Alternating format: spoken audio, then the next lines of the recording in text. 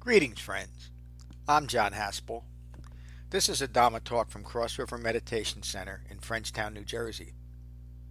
If you find benefit from this talk, please support the restoration, the preservation, and the presentation of the Buddha's Dhamma with your donation at becoming-buddha.com. Thank you. Peace. So I'd like to ask everybody who's online to come on camera too, please. I'd like to know who I'm talking to, please.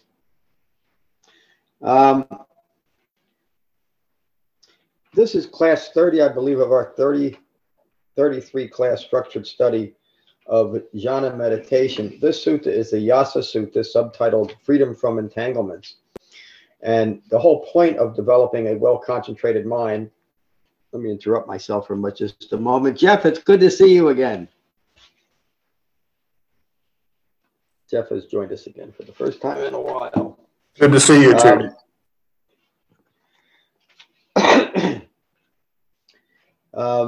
Particularly in this sutta, the entanglement that the belief in faith of anything will cause us to do, including the faith that a teacher can lead you to salvation, or that the Buddha was teaching something that could be seen as salvific and that he should be worshipped as someone who could offer salvation. So immediately you'll see in the sutta that the Buddha realizes that the group that's about to approach him and ask for his teaching are doing so because the associations that they form within their group exaggerated the belief that the Buddha was a savior and that all they had to do was approach him and they'd be good to go. As the Buddha teaches in many suttas, nothing in the Dhamma, nothing in the Buddha's Dhamma, nothing in Buddhism, real Buddhism, is to be taken on faith. Everything is to be directly experienced. And there is nothing that's taught or that we teach here that cannot be directly experienced by any human being who takes up this practice. The Yasa Sutta, the Buddha was teaching in Inca Nagala. That's the first time I said that without stumbling over that word. The locals all knew of I was practicing late into the night. Inca Nagala. The locals all knew of the Buddha as a rightly self-awakened human being who was unexcelled as a teacher and whose teachings are entirely useful and practical. They were a close-knit group who depended on their group for direction and guidance rather than the Buddha's direct teachings. They prepared a feast with many delicacies. That's why I have these things here. For the Buddha and his Sangha. They approached the Buddha's dwelling and began making a noisy racket. The Venerable Nagita was attending the Buddha. The Buddha asked Nagita what all that racket was about. Great teacher, those are the locals who have brought many delicacies to honor you and the Sangha. The Buddha said, Nagita, I do not seek honor or recognition. Whoever cannot obtain through their own understanding and with ease, as I do, the pleasure of renunciation, the pleasure of seclusion, the pleasure of peace, the pleasure of self-awakening, let them consent to this common pleasure, meaning worship, this dulling pleasure, this pleasure born of gain and of receiving offerings and fame, associating yourself with a famous teacher, which was all the rage during the Buddha's time, and it's still all the rage. We all want to have a well-known teacher with a big reputation, and that's fine.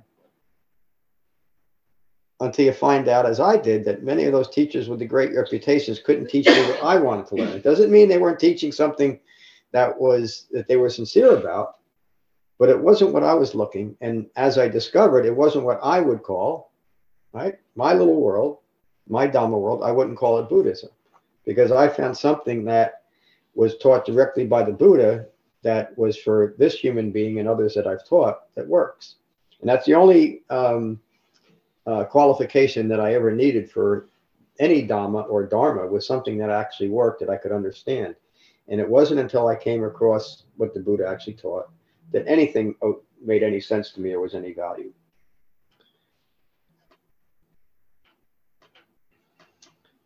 Nagita says, great teacher, Please relent now. The locals will follow you because of your virtue and understanding, meaning because of who you are and what you're teaching, not because of their worship.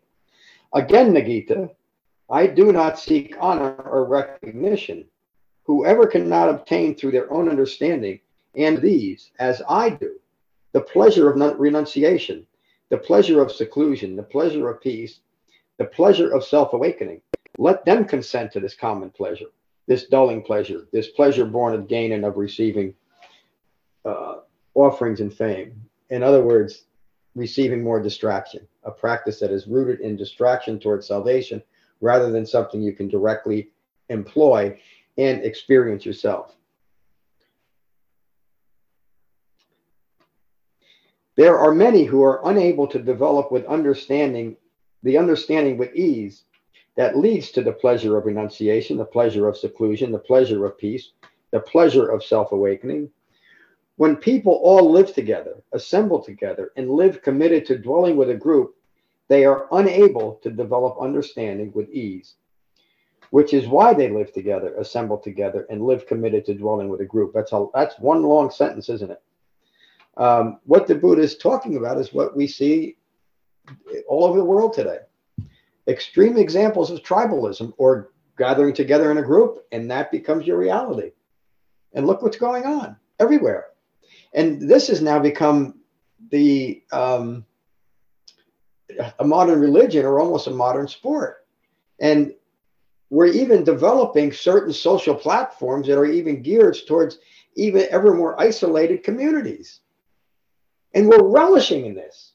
We're spending billions of dollars in establishing ever deeper levels of tribalism.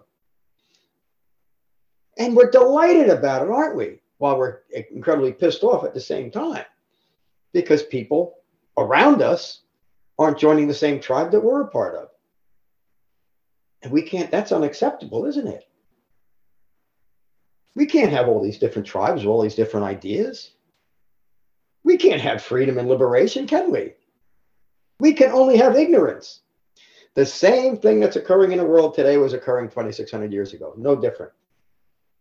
The same motivations, the same intentions, the same desire for ongoing ignorance, maintained through my associations and my own tribalism. It's remarkable how directly the Dhamma addresses what's going on in the world today, but it makes sense, doesn't it? The Buddha taught a Dhamma for ignorant human beings to develop understanding of Four Noble Truths. And so unless you did that, you're going to continue ignorance of Four Noble Truths and continue your unwise associations and your tendency towards tribalism. Nagita, when I see a community delighting in their interactions, laughing loudly, grabbing at one another, I know that they will not be able to develop the pleasure of renunciation, the pleasure of seclusion, the pleasure of peace, and the pleasure of self-awakening, which is why they are delighting in their interactions, laughing loudly and grabbing at one another. In other words, their ongoing party, their ongoing societal structure is working perfectly for them. It keeps them in ignorance. And the Buddha is telling them right off the bat, through the Gita, that I can't teach you unless you let go of your tribalism first.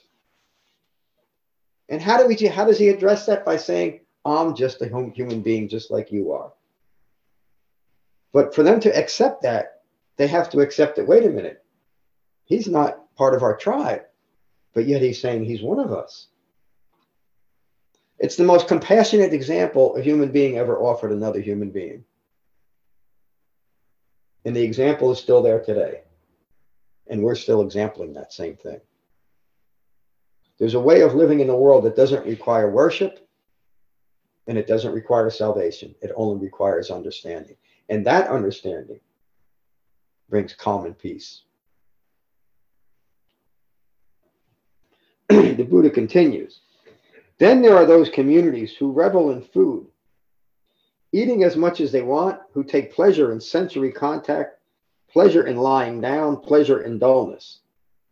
I know that they will not be able to develop the pleasure of renunciation, the pleasure of seclusion, the pleasure of peace, the pleasure of self-awakening, having eaten as much as they want, taking pleasure from sensory contact, and from lying down in dullness.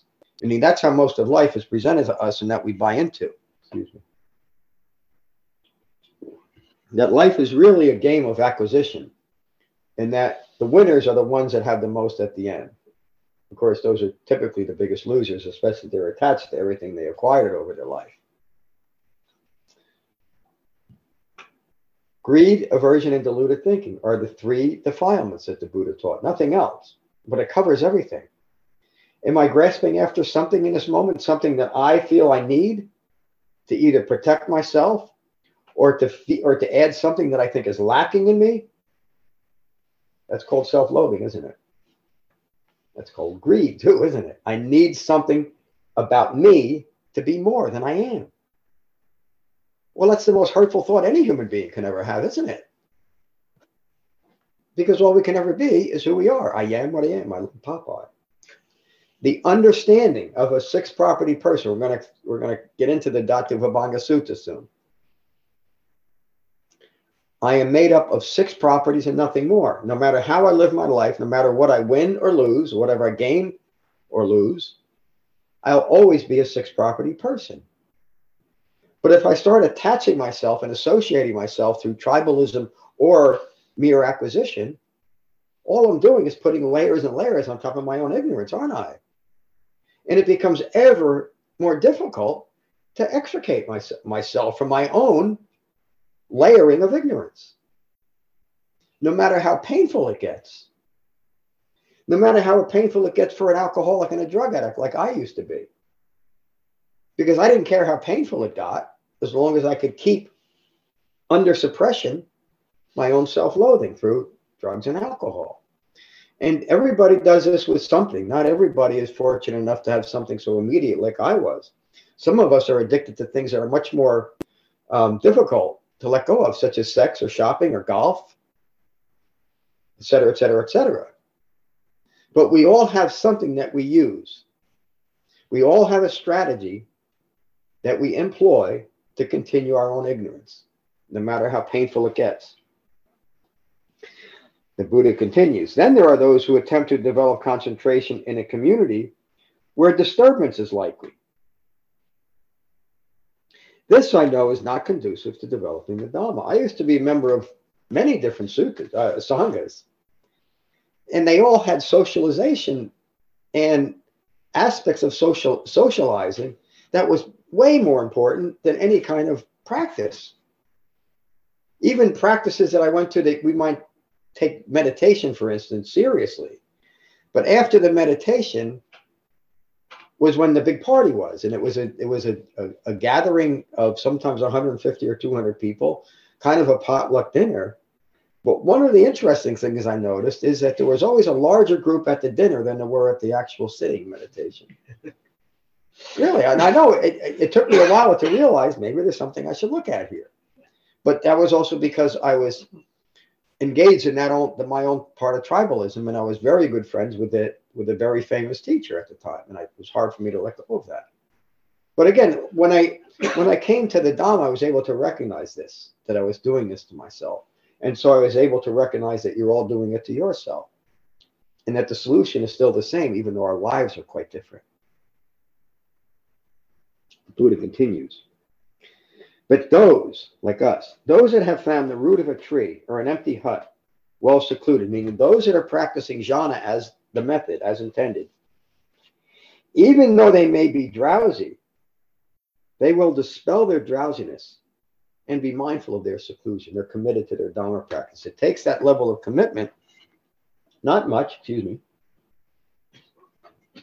but a certain measure of commitment, not faith, that gets you through your first 2 or 3 or 5 or 10 or 100 meditation sessions. You understand from the beginning that you're not doing this for a reward, that just your effort alone is going to bring you some kind of supernatural reward somehow. But through your own efforts, and immediately you'll be able to see the results of your practice, and you'll also be part of a sangha immediately that is talking about the results of that practice. Which is, by the way, the reason why we do talk about the results of our practice. because that's how our practice becomes self-invigorating rather than relying on faith. The Buddha continues. Then there are those who have established seclusion and are not well concentrated. Meditating in seclusion, they will quickly develop concentration and will protect their concentration. They will end their distracted mind and be mindful of their seclusion. The Buddha is just offering this gentle encouragement from 2,600 years ago.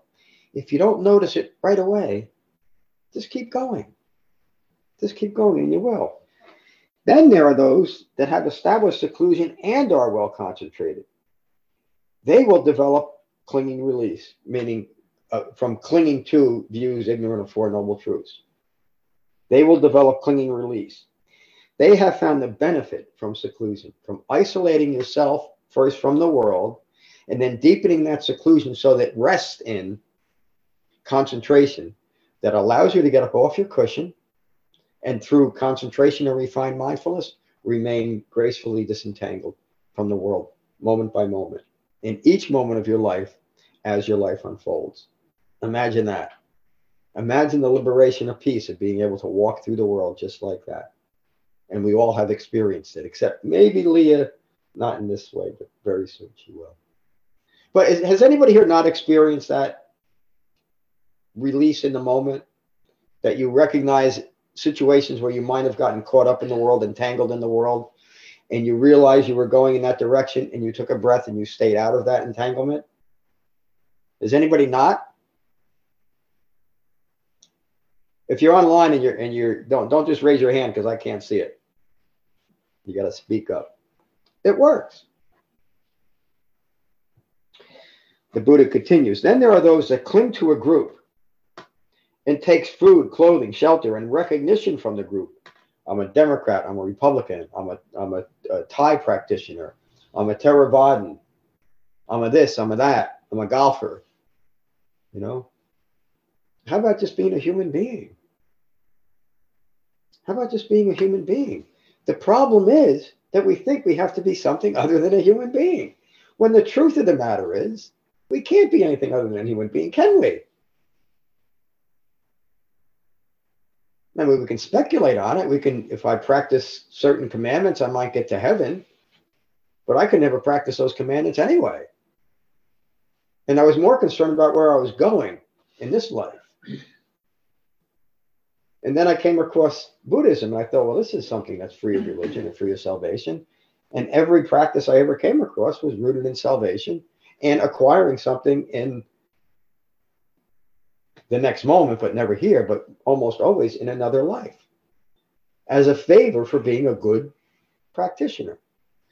The largest form of modern Buddhism has nothing to do with Buddhism. It's called engaged Buddhism, and it's a practice of doing good. The Buddha described that quality that he had himself. And he always uses it when he describes himself prior to his awakening. He says, prior to my awakening,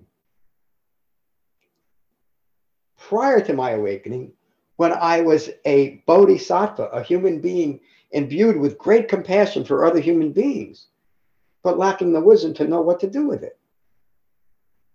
And look at the great tragedies that have befallen people because of that one idea.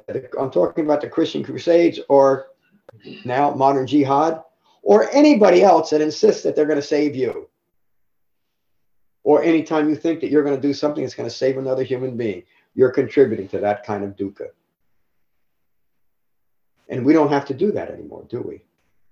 Because we don't have to save ourselves, and we don't have to save anybody. We can lose all of our tribalism. And as soon as we lose the need to be a savior, we also lose our tribalism.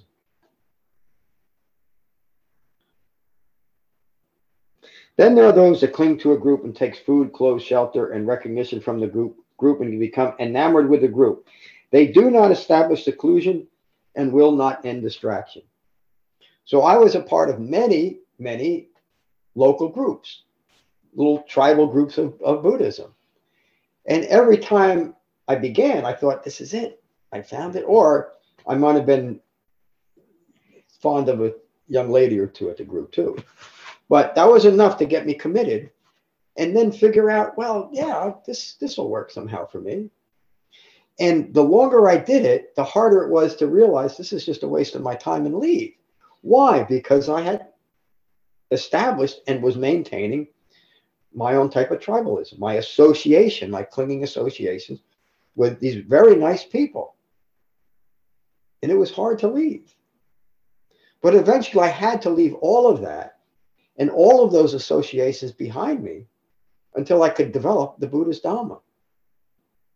And we're all doing that. We are forming a wise association here as far as our Dhamma practice is concerned, because we all agree when we come into this room, from outside this room, that this is what we're going to practice and nothing else, because it works. Or at least we'll find out that it doesn't work for us.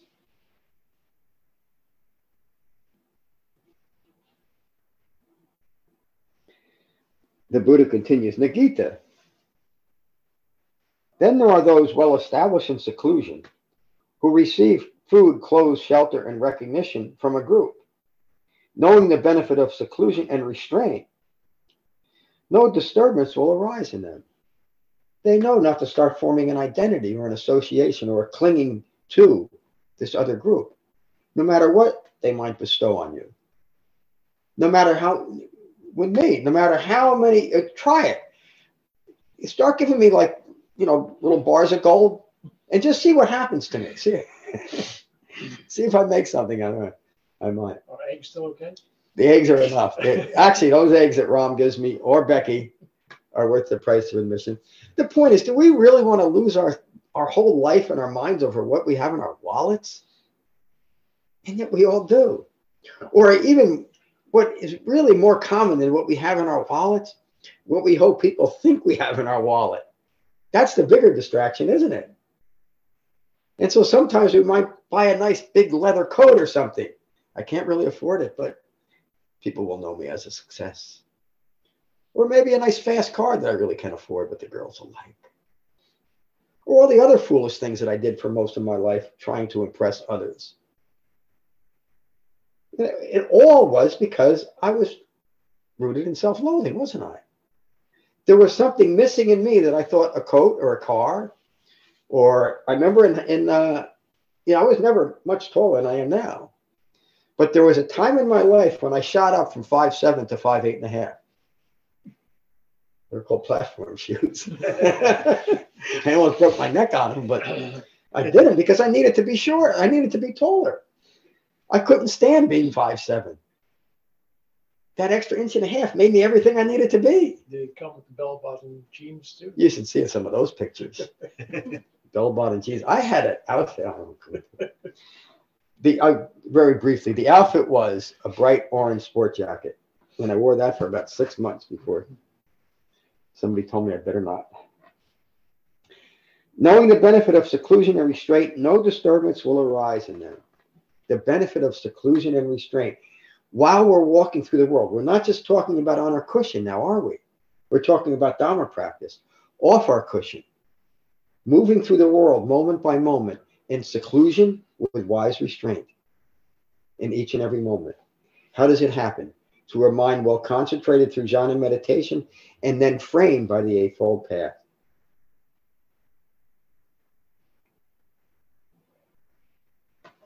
I just want to check something. I want to read that once more. Just listen to the words once again. Friends, then there are those well established in seclusion who do receive food, clothing, and shelter and recognition from a group. They receive the things that they need to keep going, but nothing more. Those knowing the benefit of seclusion and restraint, no disturbance will arise in them. That last line is a complete Dhamma teaching to those that know the Dhamma.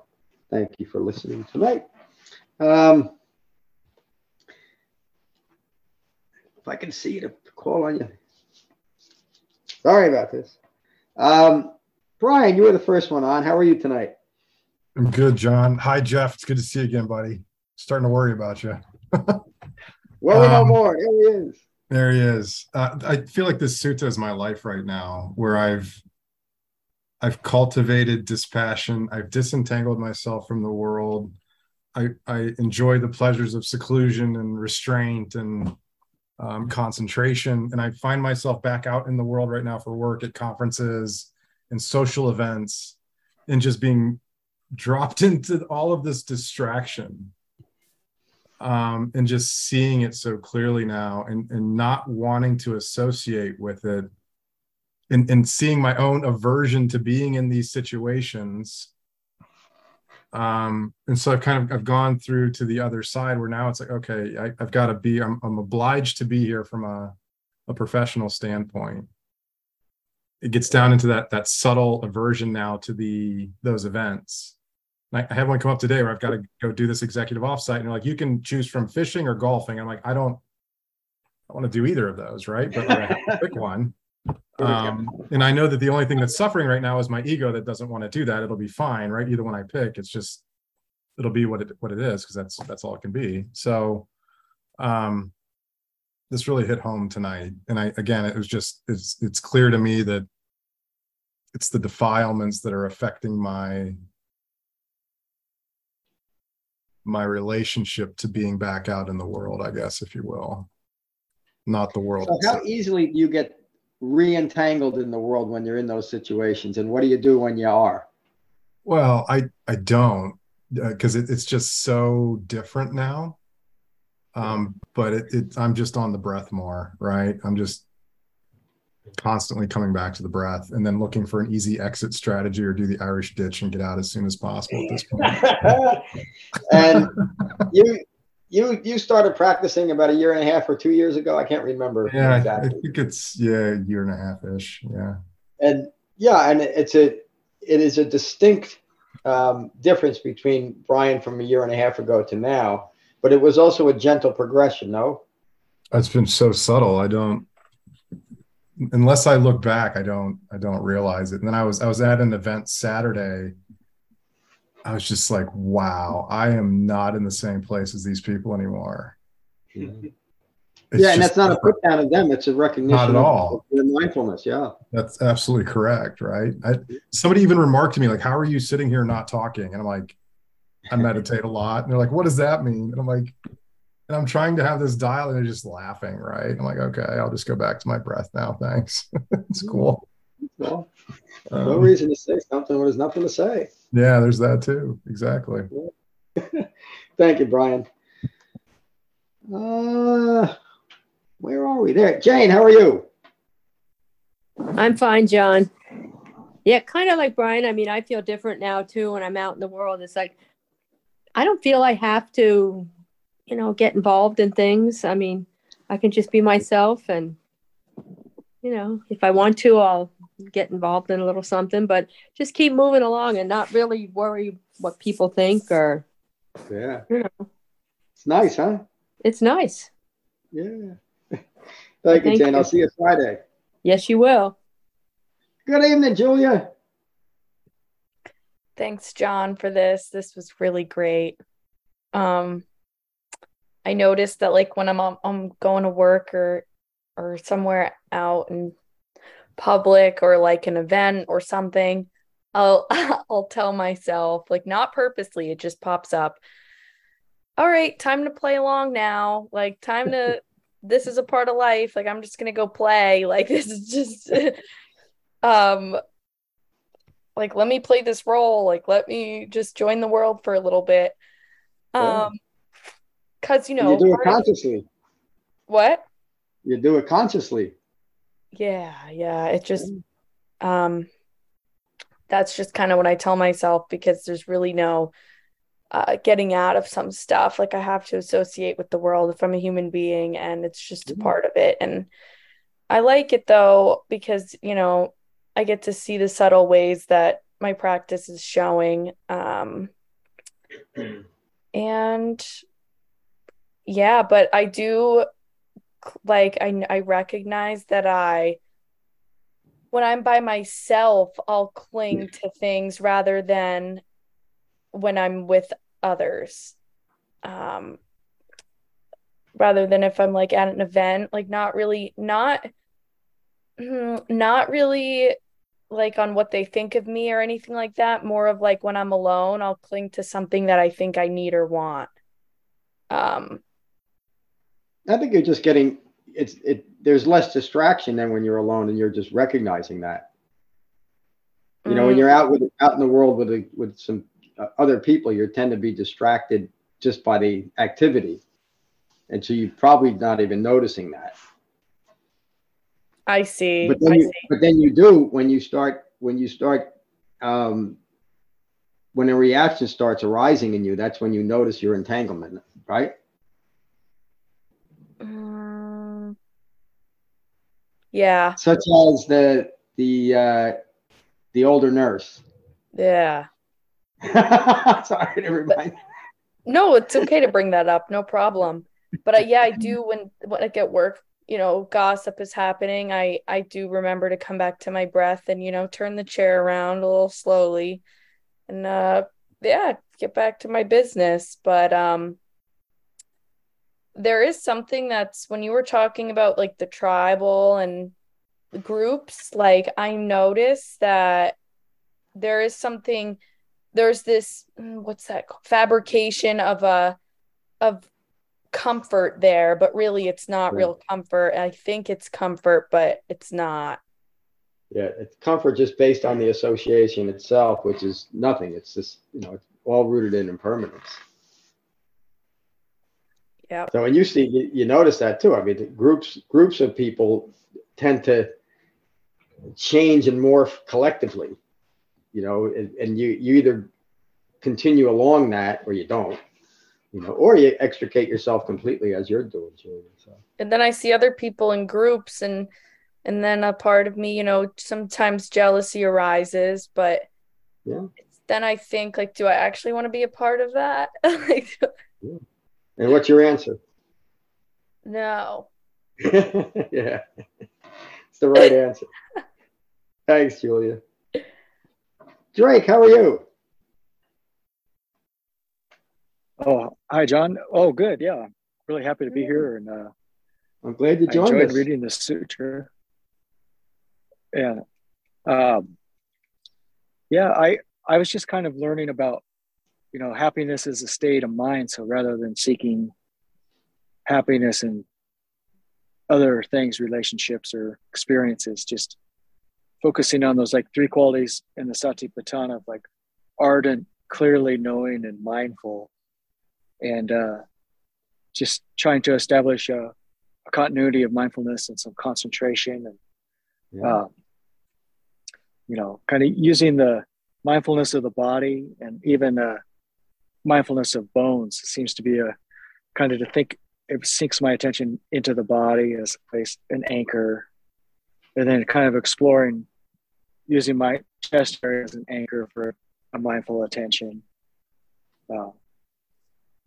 But yeah, and also yesterday I was just reading about Sila, and one of the benefits is the happiness of non-remorse. And yesterday my mind was going wild. I was just like, it was like a reaction to having like 3 weeks of good practice, and then I was just off the wall yesterday. But I finally settled down at night and I was studying Vishuddhimagga on Sila, and but today it made sense because like the pleasure of renunciation, the pleasure of seclusion, it's also the pleasure of non-remorse, you know, kind of those things like remorse. They're addressed in a more general way in this practice, that anything like remorse is just a self-referential view. And so rather than focusing on remorse or resentment against myself, we just recognize as any of those emotions, a thought attached to a feeling, such as an emotion such as remorse. I don't have to examine it or even describe it. I just know that my mind is agitated and distracted, and I take a breath and remind myself that the emotion is not me. It becomes my self-identification with something that I label, or the world labels, as remorse, that it becomes sticky. But recognizing that any of those emotions are just fleeting and have nothing to do with me except the fleeting experience, then I move past the remorse, and I'm just resting in this present moment. But there's there's a lot of the Dhamma that gets us pointed away from analysis and examination and other kinds of distraction. It just gets us to rest unite a mind in its body and rest there in that knowing. But if you continue with us, you'll see that a little bit more clearly, I think, as we go along. So I'm glad you joined us tonight, Drake. Slav, how are you tonight? I'm doing good. How about you, John? I'm good. What'd you get out tonight? Similar problem. Huh? You have a similar problem? I don't have problem. I have similar experience like Brian and Julie on the work, and some person tried to involve me in some drama, and it's half of this. And also kind of wait from me some confirmation, and I kind of like said, I'm so sorry. I'm not trying to be rude, not respond because I'm quiet guy, I'm shy guy, and I see you suffering, and it's no matter what I answer now, it's going to be contribute to your suffering. So it's actually why I just quiet. I'm not rude guy. Yeah. And try to move on because, you know. So, it's the right thing to do. It's Dhamma practice. Exactly. That's such a good example of not getting entangled in other people's stuff. Yeah, and people try to involve you. You have to work with these people. And it's true. I see this suffering, this drama. And yeah, but it doesn't matter what I'm going to say. And kind of like try to push me or say something. I said, it doesn't matter what I'm going to say. It's going to be just contribute to your suffering. It's it. So yeah, what you're describing is the true noble silence. Noble silence is not something we just decide to do for 3 days on retreat. There's nothing noble about that type of silence. Noble silence is knowing when it's improper for me to open my mouth. Right speech or practicing right speech or silence when it's appropriate informs noble silence, not the other way around. So you were describing right speech, and it's just like that. It's just that practical. Yep. So when there's nothing else to say, or there's nothing that you can contribute that would be worthwhile, keep your mouth shut. So. And Slav has just put in his application for teacher training. I don't know if we're going to accept it or not. You're in, Slav. Welcome. Thank you. It's very pleasant. Yeah, we'll see if you live long enough to finish it. But Jeff, so good to see you. How are you doing? Doing well, John. Hello, everybody. I miss not speaking with you all directly, but I listen all the time to the recordings, and that's been a great help for me. So, yeah, I've developed the habit of 5-minute meditations because I have a really pressing schedule and a really strange setting. I went from retirement to a project manager for construction in the oil field. And, really? Wow. Yeah, it's kind of crazy. So it's a regular break for me to take 5 minutes and just find some place if I can to breathe and relax. And it really makes it almost pleasant, no matter how much chaos there is. I can just kind of ride. I don't know if I'm riding above it or just it just doesn't bother me. I don't have to take it seriously or personally. Yeah. Are you not living at home? Well, in addition to the job changes, my health has taken some turns. So I'm on a 7-week sabbatical at the Mayo Clinic as we speak. Oh, yeah. Getting some treatments, and working remotely. So yeah, things are a little different, but I actually have time now to zoom in. So well, I'm glad you did. Why don't you give me a call in a day or so? Let's catch up. I shall. I look forward to it. Yeah. Thanks for joining tonight, my friend. Good seeing everybody. Oh, I forgot the camera. I know. I'm not going to bother with it. Jennifer. Yeah, all of the above. This teaching tonight really resonates. When I came to the practice what was it, like 5 years ago, I was already at the beginning of this needing to disentangle myself from the world. I was feeling it. And I didn't understand what was happening with me. Yeah. I was becoming very disillusioned with, you know, I was really involved in this group doing this thing and that group and seeking for my tribe. You're really, really looking for it and keeping busy to an insane amount. But it wasn't working for me. I just kept butting my head up against the wall. I didn't feel like I belonged anywhere. And I thought it was me. And some things happened in my life, you know, that had prompted me to look for the Buddhist teaching, you know, and I found your practice. And that was the first thing that I went through.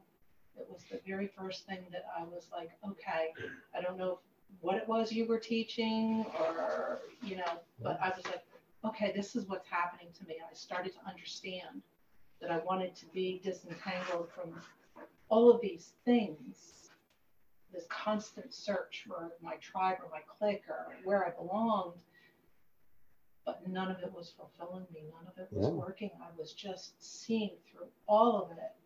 I was almost feeling like I was on the outside of everything, looking in and saying, none of this makes sense. It's just crazy. And then the teachings and the practice gave me the understanding and the strength to walk away from a lot of it. And it was a very, very hard thing to go through because I stopped going to all these classes I was going through and all these things. And I was like, no, you need to step back. You need to stop. And I was able to see all of it for what it was. And like Julie said, I do get the yearning, you know, it does come back, you know, every once in a while, like, oh, you know, I see other people in these social settings and stuff, you know, but then I remember, that it doesn't work. It doesn't fulfill you. It just doesn't work. So it was the very, very first experience I went through with the teachings. And, you knew right away it was something that you could at least employ. Yeah, and I was already, when I came to the practice, I was already feeling this big disillusionment with all of that. And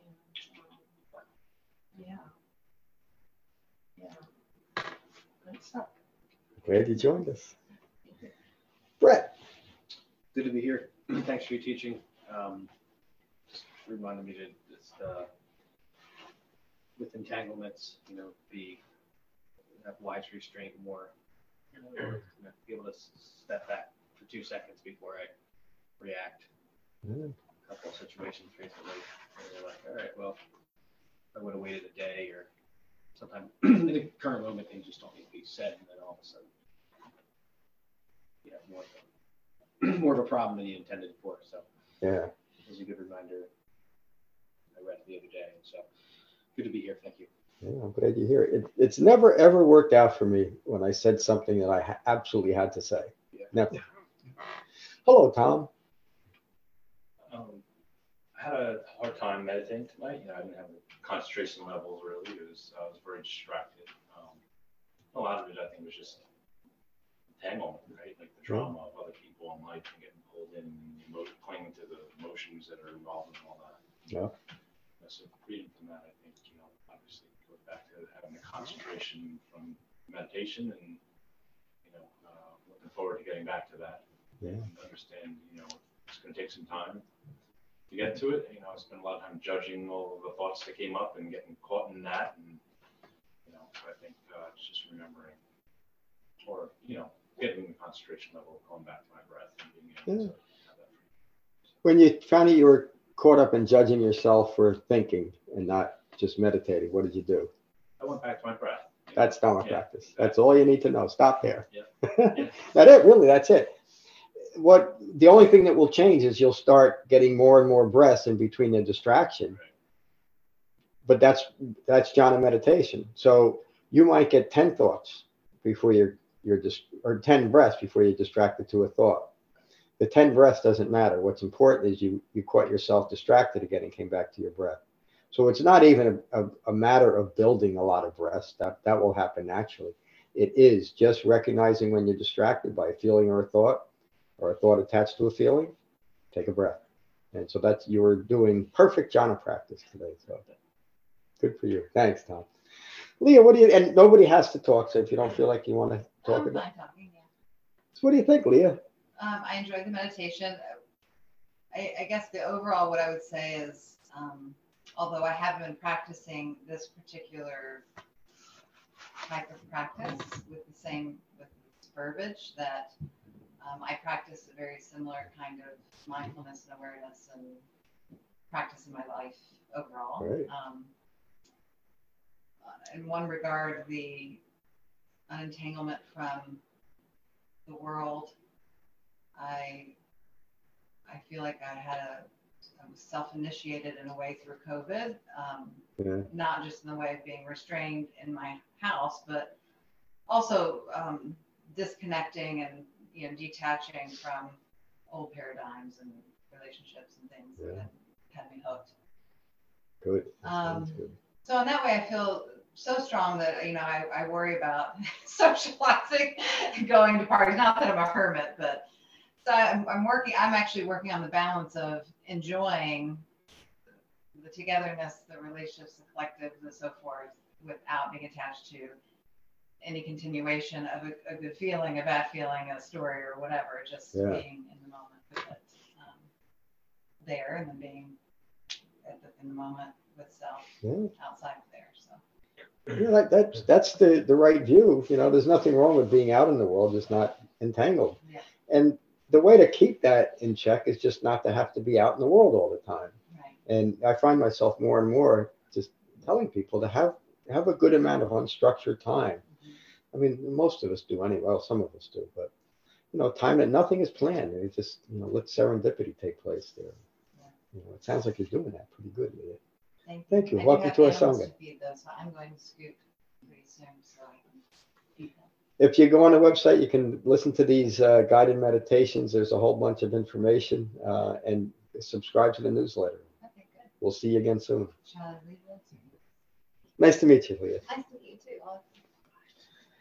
Now, teacher Ram. All right, let me go to Anthony first. Our visiting dignitary. Hello, Anthony. Hello.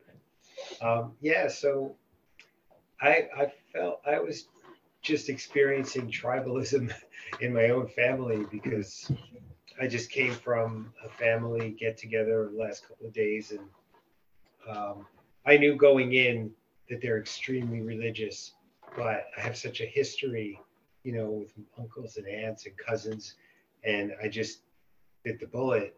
But yesterday got a little bit hard, because we were in a banquet hall for 5 hours, and it was 5 hours of praying and holding hands, and then the two preachers were performing miracles on other family members trying to cure cancer. Really? And get my aunt to get out of a walker. And Did you people get were out? fainting, and there was and they were speaking. Some people spoke in tongues. Man, we're coming to your party. Oh, I do that all the time. And I felt really uncomfortable. Like, I don't know. I just felt like it just felt so insincere to me, and I felt like I wanted to get out. I can't explain like how it just was agitating to me, and it was hard to get through. Yeah. But then in balance, I look back at it and I said, you know what? But they really believe this, and so it's not phony to them, and out of the whole thing, 75% of it was good. You know what I mean? Like, but I have to admit, like, they're so engaged in that, and I didn't feel the urge at all to get entangled with them. It was actually the urge to not be entangled was making me very uncomfortable. Yeah. Hey, Ken, the last time I was in church, I think, was before my mom got really sick, and she asked me, it had been years since I've been to church, and she said, just come to Christmas Eve this year, to Christmas Eve Mass. I said, okay. It was the first time she asked me. And I did, and it was just like, I couldn't believe what I was missing. It was because it had been years, and I was thinking, wow, I used to I never really took it seriously, but I used to think there was something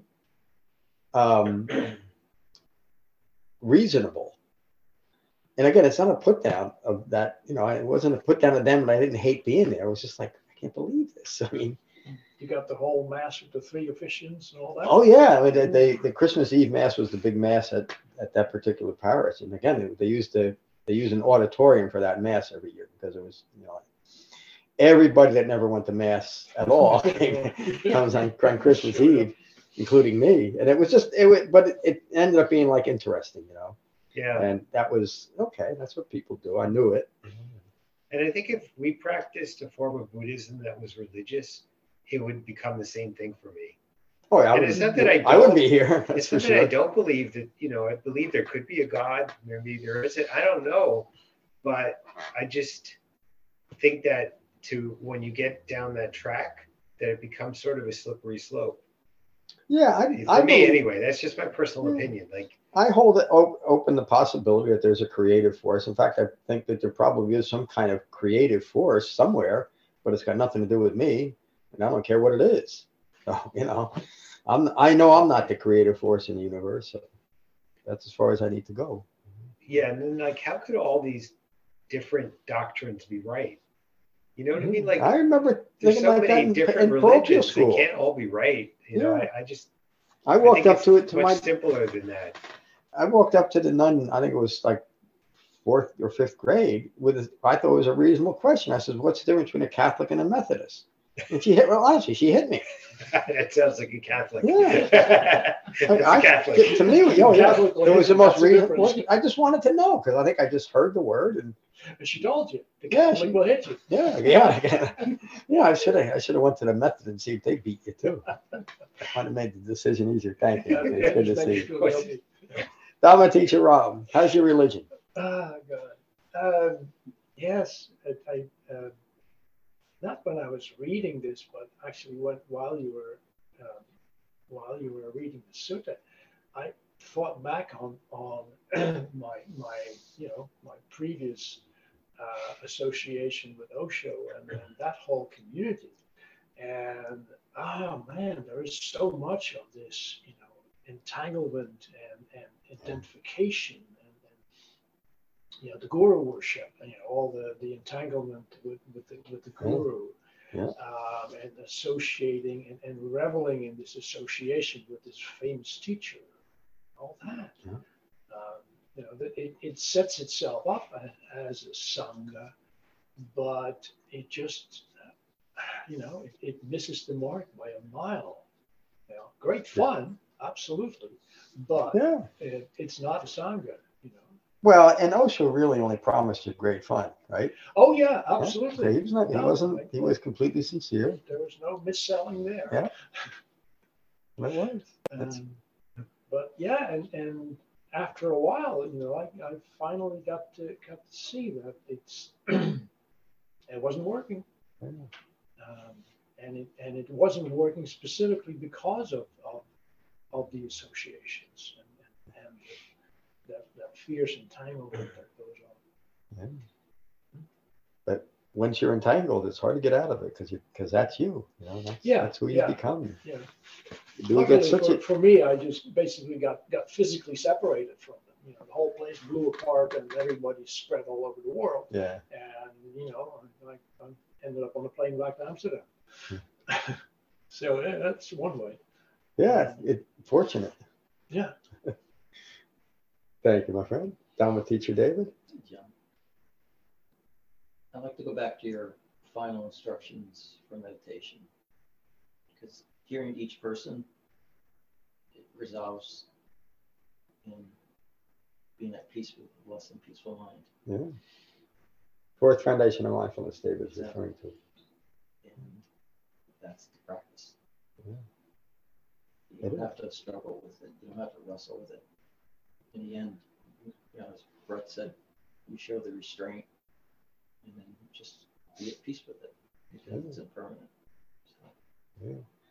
Thank you. Yeah, that 4th foundation of mindfulness is also another key to the Dharma. Being at peace with the present quality of mind. It doesn't mean that your mind always presents itself to you as peaceful.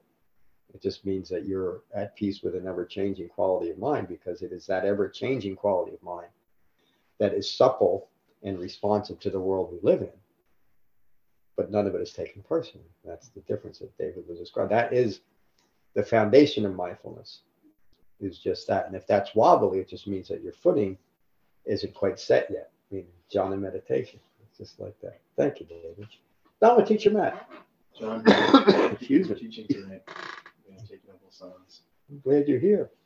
So we'll continue this Saturday. There's 3 more classes left into this structured study. And we're going to finish out the year with something that I think is really going to be wonderful, but I'm not going to announce it yet. We'll finish with metta, as we always do. So again, take a moment to become mindful of your in-breath and your out-breath, and let that mindfulness of your breath unite your mind and your body. And these are the Buddha's words on metta from the Karaniya Metta Sutta. This is what should be done by one who is skilled in goodness and who knows the path of peace. Let them be able and upright, straightforward and gentle in speech, humble and not conceited, contented and easily satisfied, unburdened with duties and frugal in their ways, peaceful and calm and wise and skillful, not proud or demanding in nature. Let them not do the slightest thing that the wise would later reprove. May all beings be at ease.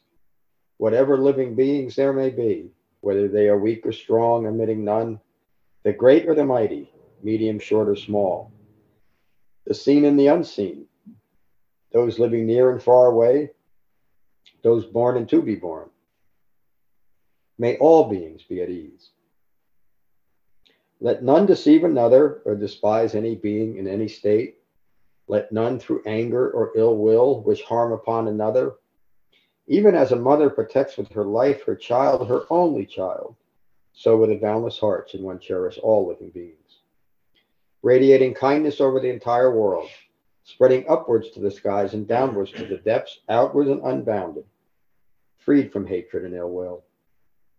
Whether standing or walking, seated or lying down, free from drowsiness, one should sustain this recollection. This is said to be the sublime abiding. By not holding to fixed views, the pure-hearted one, having clarity of vision, being freed from all sense desires, is not born again into this world. Thank you all for a wonderful class. Peace. Thank you, John. Thank you. See you, Jane. See you Friday. See you Friday. Bye. Thank you for listening. I rely on donations to support the continued restoration, preservation, and presentation of the Buddha's Dhamma. If you find benefit here, please consider a donation at becoming-buddha.com. Thank you. Peace.